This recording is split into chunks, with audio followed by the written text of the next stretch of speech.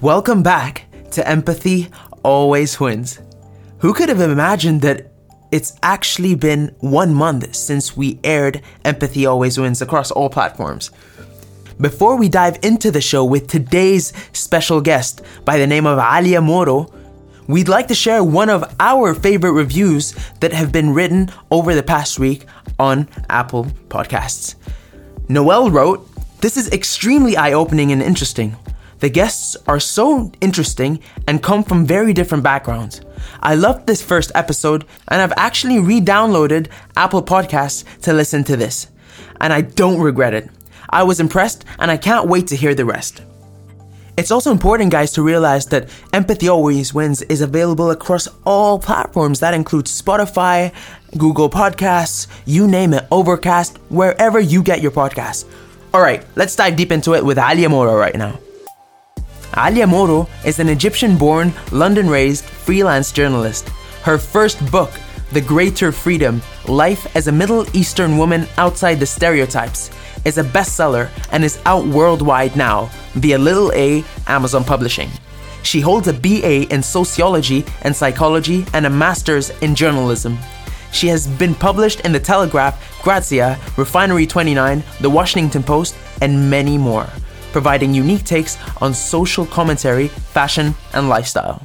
Alia has collaborated with brands like Nike, ASOS, and Absolute, and guested on numerous national radio stations, including BBC Radio 4 Women's Hours, BBC Radio 1, and BBC One Extra. She is a representative voice for both her generation and for multicultural women pretty much everywhere. Without further ado, this is our conversation with the one and only Alia Moro. This episode is brought to you by Empowering Media.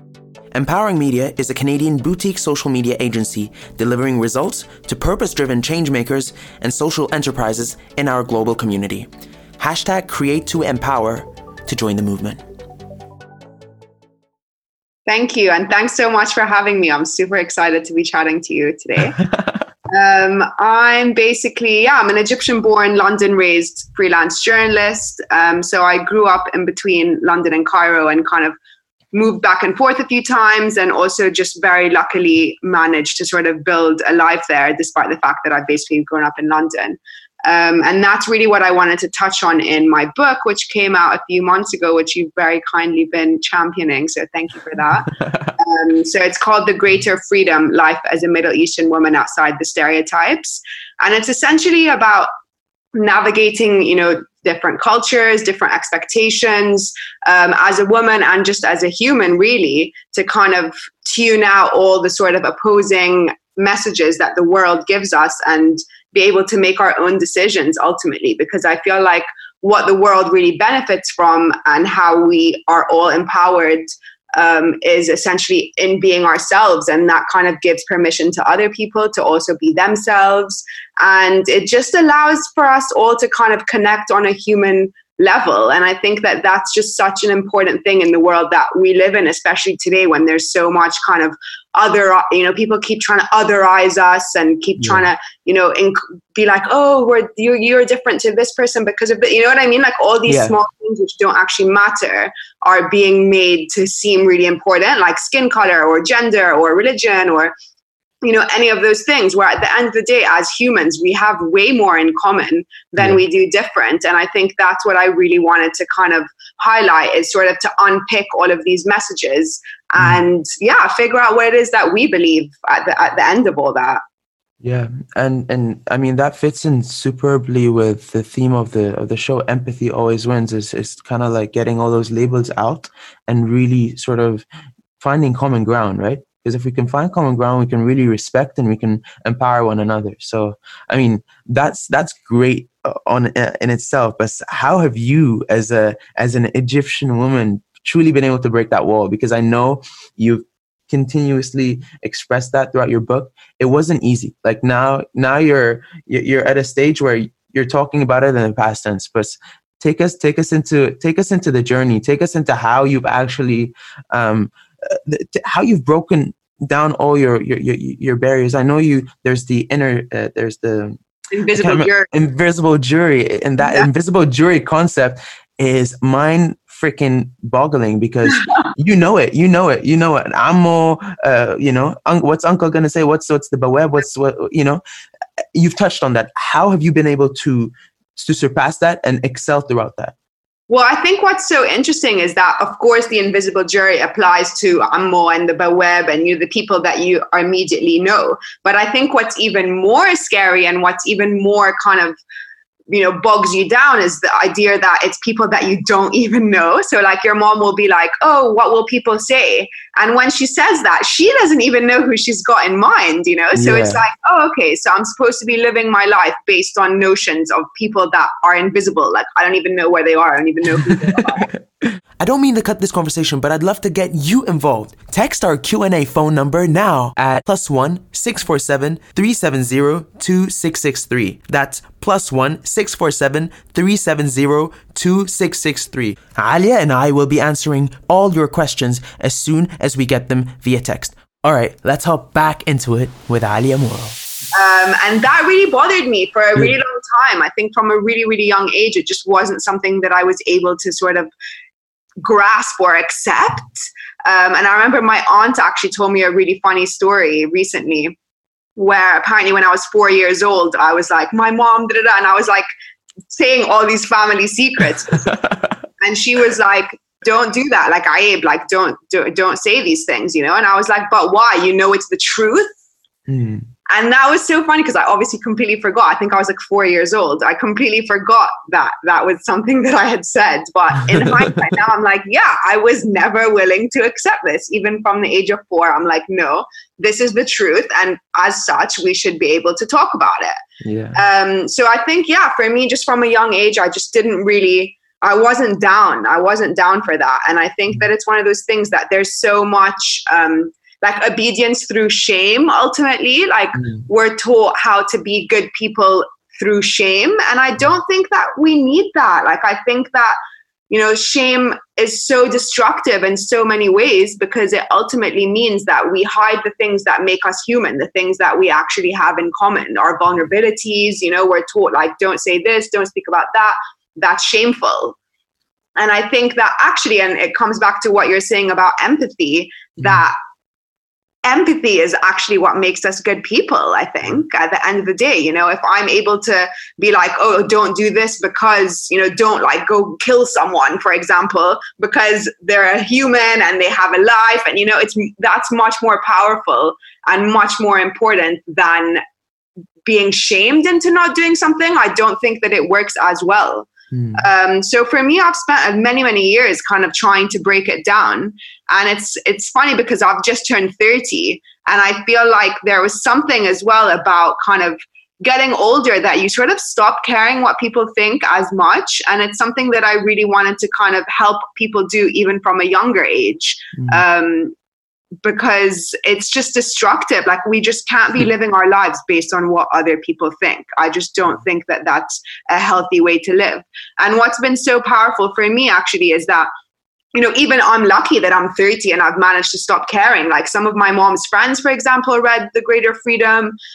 Some of like grandparents' ages, like 80 years old. And so many of them were like, oh, I wish that I had read this when I was younger, because actually, like, who are these invisible jury? Like, why have I lived my life based on their opinions? Yeah. And I think, that's really just ultimately what I wanted to help other people to do, because feeling that shame for a long time really burdened me. And it just made me not be able to live my best life in the way that suits me. And I think that something else that I really wanted to kind of express is that freedom doesn't mean the same for everyone, and that's totally fine. Like, as long as we're living based on our own principles that we've thought about, then that's great. Whatever it looks like for you is fantastic, as long as it's authentic to actually what you believe.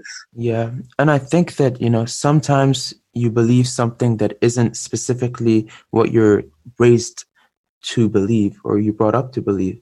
And it's incredibly challenging. It's incredibly challenging. I mean, as a leader, as a person of color, especially in invisible minority communities, I mean, where your name just stands out when written on paper. And, I find that our Egyptian or Middle Eastern or Eastern community, I find that we tend to really stick to our habits or our cultural values so much more than the Western community. And I feel that your book relates a lot to the struggles of people that find it hard expressing who they are. What's one piece of advice that you would give to someone that truly wants to break some barriers within themselves and kind of own their own identity to become that person that they aspire or would really see themselves to be? I think, honestly, and it might sound like an obvious thing because obviously I'm a writer, but read. Like, I think that reading is just such a powerful way of kind of, learning about different ways of thinking, different ways of being. It allows us to sort of, again, reconsider the sort of things that sometimes we've adopted by osmosis is something that, like, it's a term that I think of often, because I'm like, literally, like, I didn't even consciously make a decision to agree with what my mom said, with what my, uncle said or whatever, but it kind of just becomes fused into our brains and into our ways of being.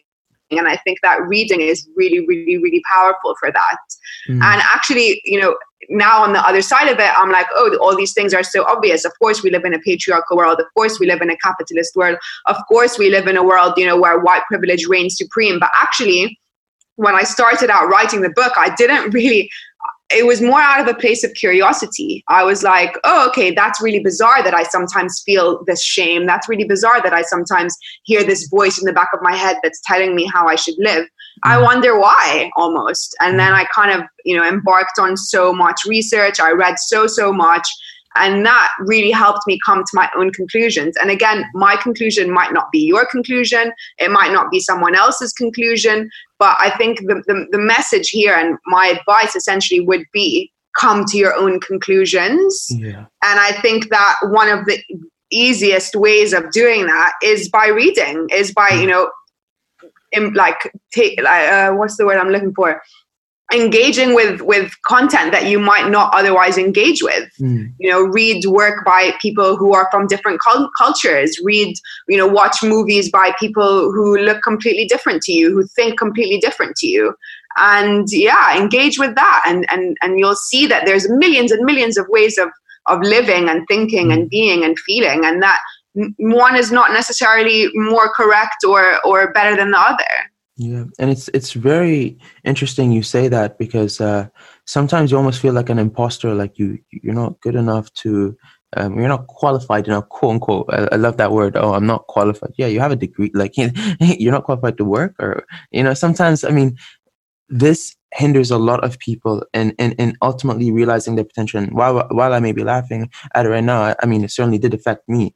And I know you also expressed that one day you didn't really believe that, or like you believe you could write a book, but like it wasn't real until you physically had that copy straight in your hand. Yeah. I still think that sometimes. I'm still like, oh my God, who the hell am I to have written a book or to have shared my life story? Like, who cares? And I think that that's so destructive, because actually, well, I think that firstly, something that really helped me is the knowledge that everyone feels like that, or most people feel like that. That's it. That's it. And it says, I can't remember exactly what the quote is, but it basically says like, idiots are super cocky, and like the intelligent people are full of doubt. Yeah. And I feel like that's so true, because actually we do need to, if you're really going to do something, you can't be like, oh, of course, I'm amazing, because then you're not even going to try your best. Yeah. It's the doubt that makes you like check and recheck. My dad has the saying that he says like literally every day. And it's basically, everyone is an idiot, including yourself. Yeah. And I think about that all the time. I'm like, yeah, well, that's such a good way of thinking about it, because firstly, that kind of helps you tackle your imposter syndrome a little bit, where it's like, you also doubt yourself. You also are not sure of what you're doing. And then it also makes you triple, quadruple check yourself, because you're like, I might be wrong as well. So let me really make sure, and I think that, the world needs more people who are brave, and bravery is not not being scared. It's being scared and kind of pushing that to the side and doing it anyway. Because like otherwise you're leaving the people who have no doubt, and that's kind of concerning. Yeah, and something to add to that, when you do have the courage and bravery, you essentially write a book and you empower other people to feel something that, you know, maybe their surroundings weren't brave enough to show. And I think that in a world where we're ever so connected, we need that more than ever, right? We really do. And I think that, you know, there are so many people like I follow on Instagram, for example, and I see them doing all these amazing things. And it kind of empowers me to feel like, oh, maybe I can do that as well. And that's something that I really try to do, like even on my social media and stuff, is I never, like if I'm sad, I'll say I'm sad. You know what I mean? Like if I'm really doubtful one day, or if I make a mistake or whatever, I'll try and talk about that as well, instead of just being like, oh, here's the end image, because that's just not useful. There's so many steps and so many levels to ever get anything done. It's never just like click and finish, you know? And I think it is really important to kind of show that, because that also helps break down the imposter syndrome a bit. Like no one is born knowing, it's all just efforts. Yeah. I loved how you touched on a little bit of, in the book, Technically Muslim. And I wanna like dive deeper into how you've been raised in the UK and specifically in the Mo Salah effect. I feel like so many, I mean, the Black Panther as well. So many things have been recently in the past, 5 years coming out that are making people feel okay to be different, not scared to look a certain way. Young leaders are starting to have the courage and guts to pursue their life's quote unquote calling. But from your standpoint, how have you felt Mo Salah's success in Britain help reduce Islamophobia with Middle Easterns, or help Middle Easterns gain tolerance? Let's put it that way. Well, it comes back to imposter syndrome, doesn't it? Like it's kind of like if you don't see anyone who looks like you doing something or being in the public eye, you're like, oh, maybe I'm invisible. Maybe I don't even exist. And that was something that for me, you know, I felt for a very long time. I felt imposter syndrome. Am I even Egyptian? Am I even Muslim? And that's why I said technically Muslim for so long, because there was such a narrow, you know, till now, but I think it's changing. But there's such a narrow idea of what that's supposed to mean. What the media portrays essentially is very narrow, very reductive, has nothing to do with the reality of the situation, which is that there's millions of ways of being, you know? And I think 100%. Yeah. And I think it's super important to see different examples in part for that. And then in part, again, to just show that we're really not that different. Mo Salah definitely had a huge impact. Like there's a chant that I put in the book that fans have been saying, which I won't, you know, sing for you guys because that definitely won't work out. But but it's basically like if he scores another few, I'll be Muslim too. Like there's, you know, all of that kind of stuff. And I feel like that's so powerful because at the moment, especially in the UK, there's all, you know, Brexit, the Islamophobia is hugely on the rise, unfortunately. So I think that, yeah, the more examples we have like that. Rami, I don't know if any of you have watched the TV show Rami. It's phenomenal.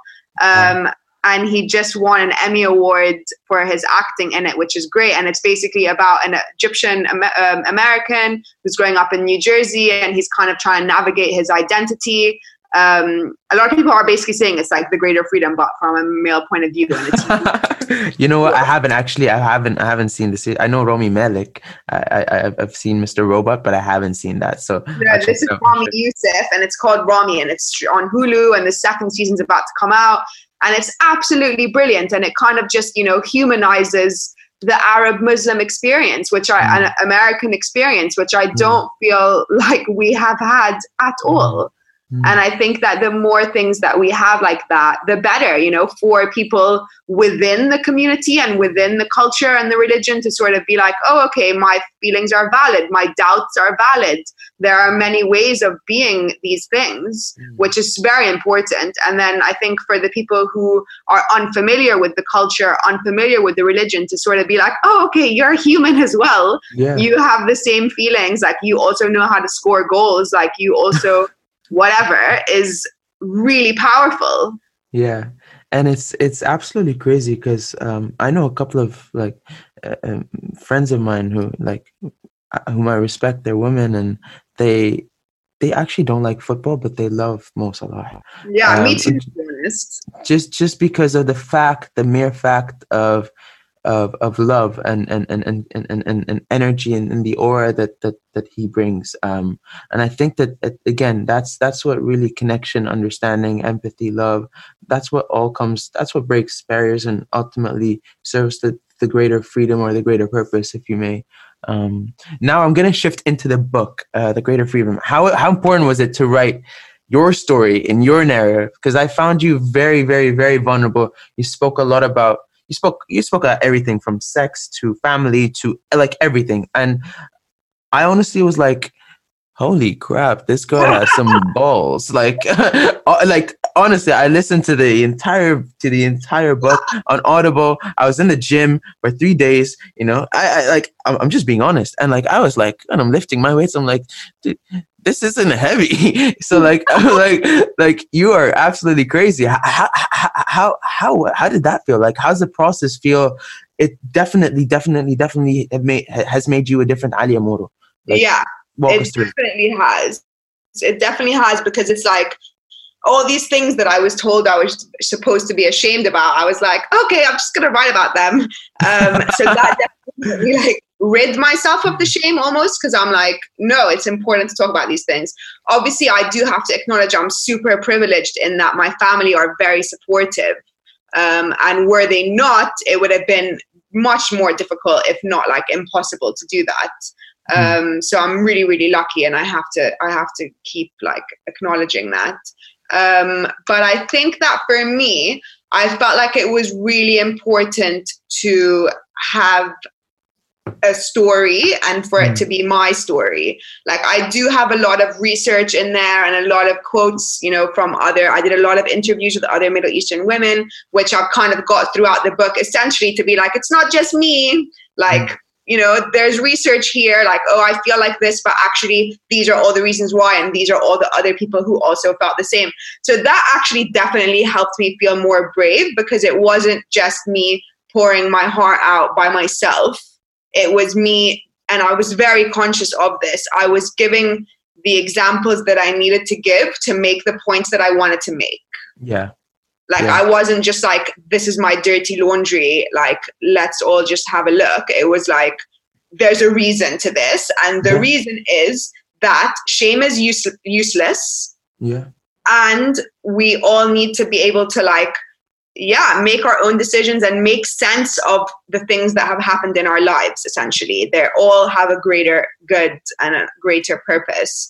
And looking back, I can definitely see all that, like all the connections, like all made me who I am today, which is the person which wrote this book. You know what I mean? So I feel like it all kind of made sense. It was really scary. I'm not going to lie. I can tell. I can tell.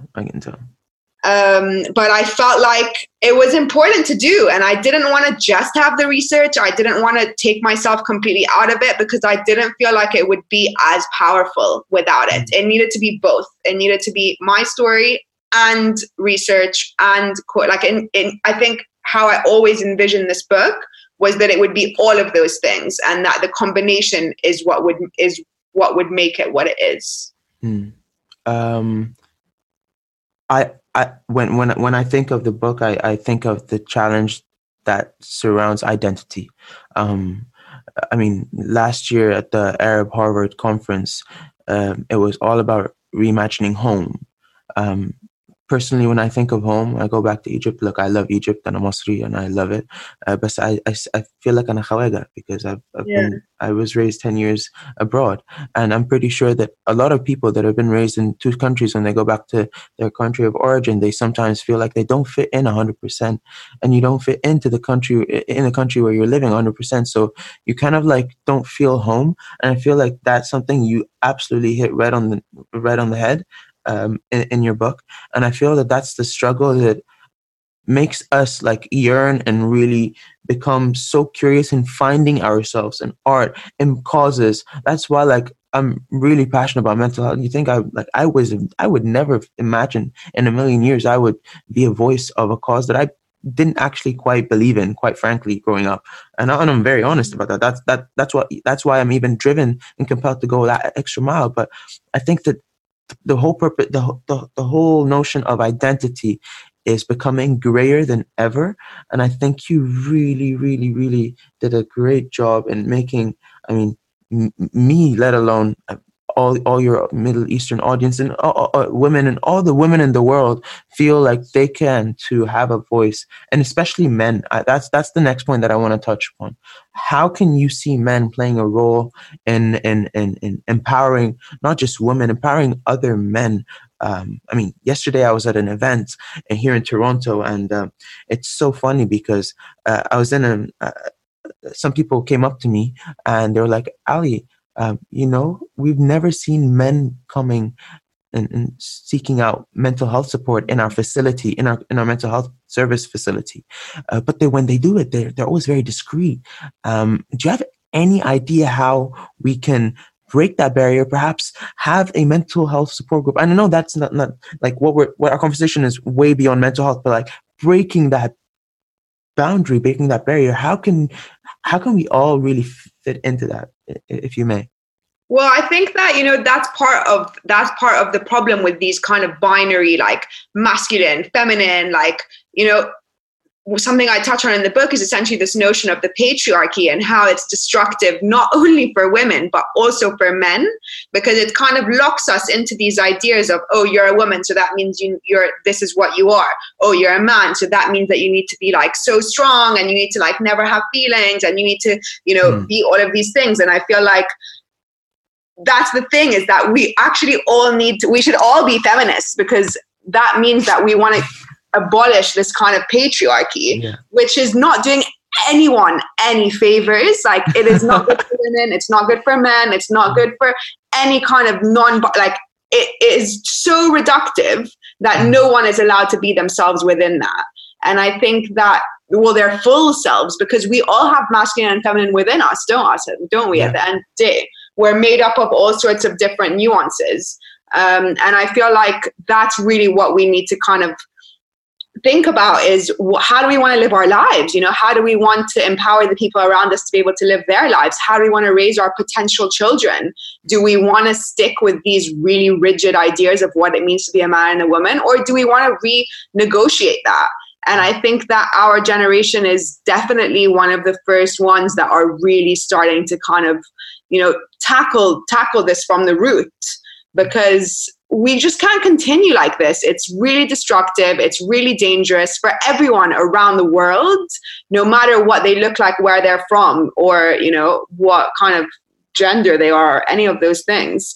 So I think that, I don't know, what was your question? How do we do this? No. How can we reinforce essentially how can we reinforce men to join that conversation? And how can we also allow men to feel that they can really empower women without being called up as softies? Because, hey, I mean, I'm a very emotional sort of guy, and I don't come off of that when you see me first time, but kind of like I have to I'm learning to embrace being vulnerable more, but I also find that it's extremely hard. It's extremely hard for men, because I grew up as a professional swimmer. I was like in training, kill yourself, nafs, like get that personal best, do all that. And I think that men love competition. So it's how can you merge that sense of deep masculine energy with empathy and understanding, so that you have sort of that open, vulnerable, yet powerful, like it's like what Brené Brown says, soft front, strong back. Lead with a soft I like front. that. Yeah. And that's one of my favorite sort of mottos, I guess, in life. What is your take on that? Like, I think that, again, like it all comes down to empathy at the end of the day, and it comes to having like real connection and real conversation, and not, allowing people the space to talk about their feelings, to not, my friend actually has started to do listening circles for men. Wow. So basically, like, men can come together and everyone will talk about their feelings, and there's no judgment. I don't think people even really give advice. It's more just like, there is a space here for you to talk about whatever it is that you want to talk about. Mm-hmm. And I feel like, more things like that of kind of bringing men in, and also education at the end of the day. Like, sometimes, I'll be out with friends or even my mom or whatever, people who have these ingrained ideas of what it's supposed to mean to be any number of things, like any skin color, any gender, or whatever. And it's kind of, correcting them, like, and not being a buzzkill about it, but when, someone says something that's like wrong or just like not useful, you're kind of just like, okay, listen, like, let's just talk about this for a second, because that's reductive, or even from a very young age, like raising our children. Like, my friend, for example, didn't want to know what gender she was having when she was pregnant, because she didn't want to like paint the room pink or paint the room blue and just have loads of like gendered presents or gendered kind of notions of what was then going to happen. And I think it's small things like that which end up kind of carrying on, to just sort of break down the ideas that we even have of what it means to be a man or a woman, and kind of help as much as we can through our own example and through the conversations that we have with others to sort of break down these binary notions and allow people again to be their full selves, whether that's like a man crying or a woman like bodybuilding or whatever. It's such a weird concept that even needs to belong to one gender or another. And I think, my grandfather, for example, is not going to agree with me, and that's kind of okay, but I have conversations with him all the time, and I can see him sort of ticking away in his brain, being like, oh, okay, I never thought of that, And I think something that I really try to do with the Greater Freedom, and even just through my conversations, my work, just everything that I do, is to not be too aggressive about it. Because at the end of the day, if you're yelling at someone, they're going to immediately switch off, immediately become defensive. And I think that that's just not helpful, So it's kind of posing questions like, oh, okay, why do you think that? That's really interesting. And kind of helping them come to their own conclusions with guidance, and not having it be, there's so many negative connotations around feminism, for example, thinking that it's like, I hate men, and, men is like should, and again, that's reductive, because we should all be fighting the patriarchy, because it's not helping men either. So how then do we do this in a soft way where men can feel like they can also take part? And I think it is just through gentle conversation, leading by example, and just allowing people again to really think about their own preconceptions. Yeah, I think you really touched on a very, very, very good part in leadership, because this is leadership 101. This is empathetic leadership. What you've really, really honed into is, how can a leader really empower someone from inside out? How can I allow you to be the best you without judging your preconceived notions, without tearing all walls apart? And I think that was a really good part of explaining how truly we can lead with empathy, and truly we can lead with compassion as well. Because when you do that, you feel more compassionate towards people, and I think that builds a lot of respect towards people, and subsequently you feel that back. And I mean, so now we're gonna head on to the last question, and this is an actual perfect segue to our next question. How do you think, like, what is your take on empathy being a leading characteristics for young leaders in today's generation? I mean, you've discussed diversity, inclusion is just a trend nowadays, basically everywhere. But if we were to dive deeper, how can that be a leading characteristic within our generation, the youth that is upcoming, that is essentially in 15, 20 years taking on major leadership decisions, making globally renowned decisions in the world, and it's actually going to take the world to another place? How is that important, and why is it important, and where do you see their work to be really done? It's a big question. I think that again, like throughout the conversation, we've talked about how empathy is so important in terms of just understanding that we're all human, that we all want the same things, we all have the same fears.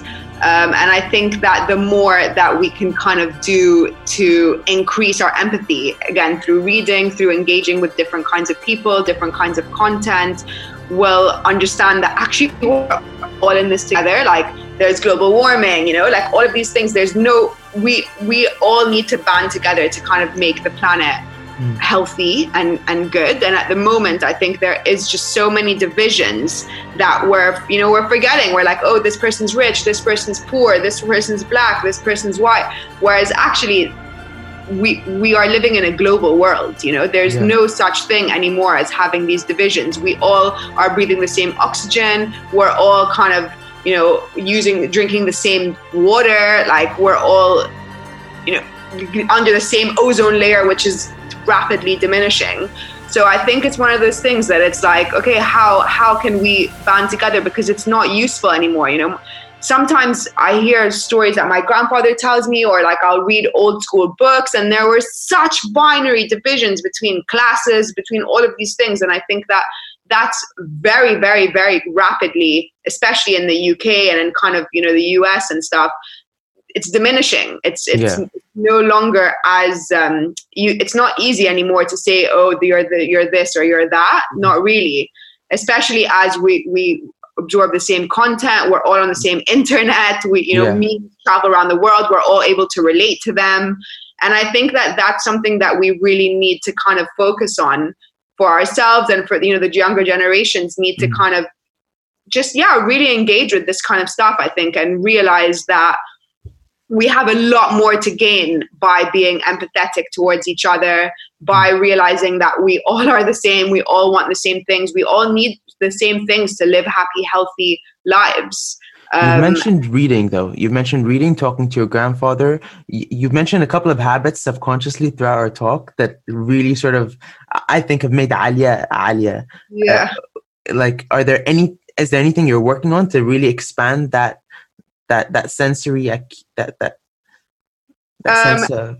Yeah, well, I'm working on a few things that I'm not really able to talk about just yet, but it's essentially, I'm just trying to just keep kind of breaking down these perceived differences, and to just provide nuance essentially to what it means to be a Middle Eastern woman. I'm sharing my story in hopes that it will also help other people feel confident and able to share their stories. And I think that one thing that we really need, that we definitely don't have enough of yet, and again, it comes back to empathetic leadership, is we need to have more gatekeepers who are people of color, who are, all sorts of different things that will then allow to kind of, you put the ladder back down, other people come up, they'll be gatekeepers, they'll help other people come up, and I think that that's really what we need. And I feel like I'm quite an optimistic person, and I feel like we are going that way. But we definitely need more. We definitely need more. And I think that, again, empathy is what's going to help that happen. Yeah, I believe that. What's one last thing that you would like our listener, our young, optimistic, driven listener that could be a little bit confused, that could be a little bit worried of the first step? What's one thing Alia would like to tell them? I think that there's no right or wrong. I think that we are often very harsh on ourselves, and we're often like, okay, cool, they should all, like, we beat ourselves up a lot, and we think that we should just immediately get something or immediately have something. And I think that, again, going back to often seeing the final result on social media, a lot of like the younger generation, myself included, often thinks that that's what's supposed to happen. So I would say, be kind to yourself, be patient, do the work, and everything will happen the way it's supposed to. I'm a big believer in manifestation, and kind of positive thinking and all of that. And just, I think just don't be so hard on yourself. Everything's going to be fine. Yeah, I love that. Okay, so now we're actually going to hop into the Fireball segment. I genuinely really enjoyed this conversation, Alia. I just want to say that in many ways you are a hero to me. I don't really have, no. I don't really have like, I didn't grow up listening to, even though like there, when I looked at the image that you posted with all the books that you had researched or have read in order to write the book, I know there are so many Arab writers that have very, very unique voices, but to have someone like you that I connected with, I think that was very unique. So, Bagad, thank you so much for coming and sharing your time. That's okay. Let's now hop into this really, really, really cool segment because I want to break some more barriers down with Alia. All right, let's do it. All right, let's do this. Let's do this. Okay. I'm just getting my stopwatch, my timer, and this is going to be a little bit more intense. Okay, so get ready. All right, 1, 2. All right, let's go. Alia, what's your biggest fear? Ooh, pigeons. Pigeons? Who's your favorite author? Dirty Pickles. Who's your favorite sports person? Mo Salah. Proudest achievement? What? I didn't hear you. Proudest achievement? My book. You could be one thing in the world, what would you be? A rapper. Money or fame? I can't hear you. Money or fame? Money or fame? Money. A song that best describes your life? I don't know. Lil Wayne. Anything Lil Wayne. I love him. Favorite movie? Cruel Intentions. Favorite quote? Everything is temporary. Your biggest role model? Ooh. Kim Kardashian. Favorite food? Pasta. This is my alarm. It's embarrassing. Sorry. Yeah, that's difficult. I was like, wait, what? Yeah, I actually, my tab went off. So I was like, because I have them written down on my computer. I was like, no. That always happens. Yeah, no, I like that. You know, it's funny because whenever I say that I love Kim Kardashian, people are like, what the hell are you talking about? I was just going to ask you about that.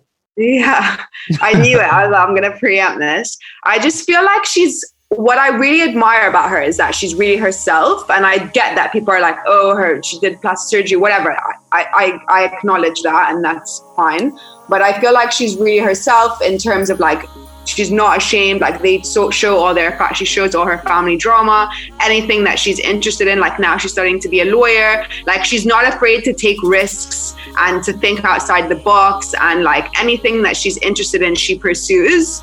And I find that really admirable. Like she's, taken on endeavors that have failed, and she's like just brushed herself off, tried again. Obviously, the sex tape, which everyone was loving to shame her on, and she kind of made something out of it instead of allowing it to sort of destroy her life and her self-confidence. And I just think that's super admirable.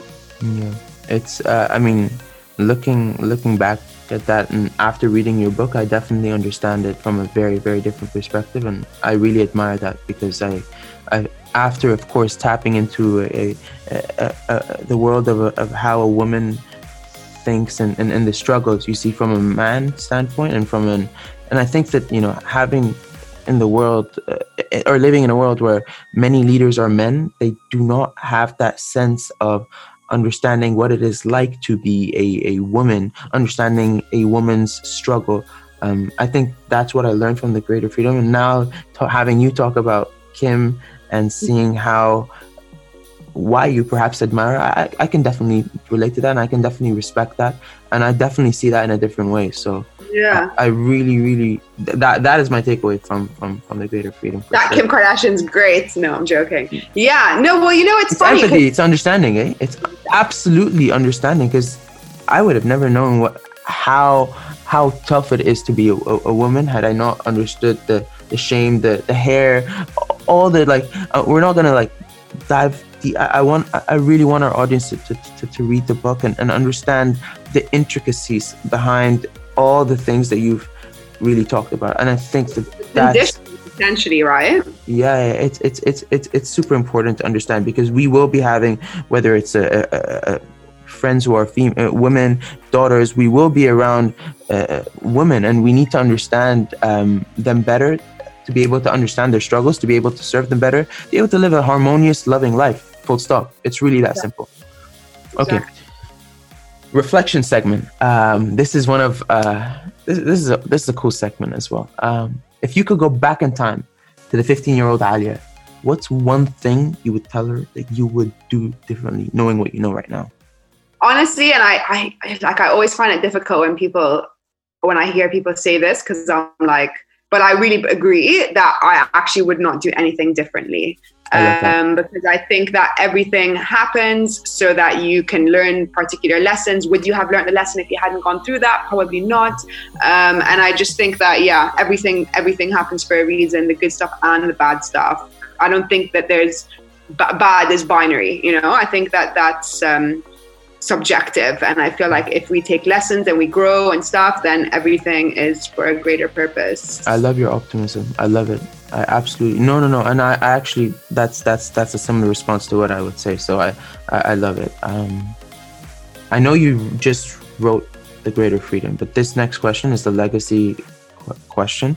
And in 100 years' time, if you had a self-titled book, what would be the title of it? And who would write your foreword? Oh my God. And what would be on the back matter of that book? Wow. Yeah, right? It's such a weird one, because I'm even thinking like, oh, what other books do I want to write? Because I definitely want to write more books. And I'm sorry to say this, but I'm actually not able to answer that question right now, because everything that I am and everything that who I am so far is in that book. Okay. And I have lived no more life since it came out, if you see what I mean. Yeah. I feel like I need to just live a little bit more before I'm able to even imagine what else, or in 100 years what my book will be, if it's not that, if you see what I mean. So I'm really sorry for that. No. I really respect that, and I think you really brought a different perspective to the show. I think that as someone who's read the book, as someone who surprisingly have had a very, very, very close connection to you, I think the world is you're just only one person from from anyone you want to reach to, and it's so funny. It's so funny. I mean, I talk a lot about how I spoke at the World Health and blah blah. It's literally one person, someone, and if you're doing something you believe in, energy never lies, and it's crazy. Anyways, we won't talk about that. Alia, I want to thank you so much for coming on the show. Feel free to take the floor. Feel free to take the floor and say your last remarks. No, I just wanted to say thank you so much for your thoughtful questions, for your excitement, for your optimism as well, and your positivity. I think that we need more people like you in the world. I really, really enjoyed it. Thank you so much for having me. What a conversation with Alia Moro. If you guys liked this episode, please feel free to share it with your friends and leave it and it would mean a lot if you could take 5 to 30 to 60 seconds and leave us a review with what you thought of this episode. That's it for now.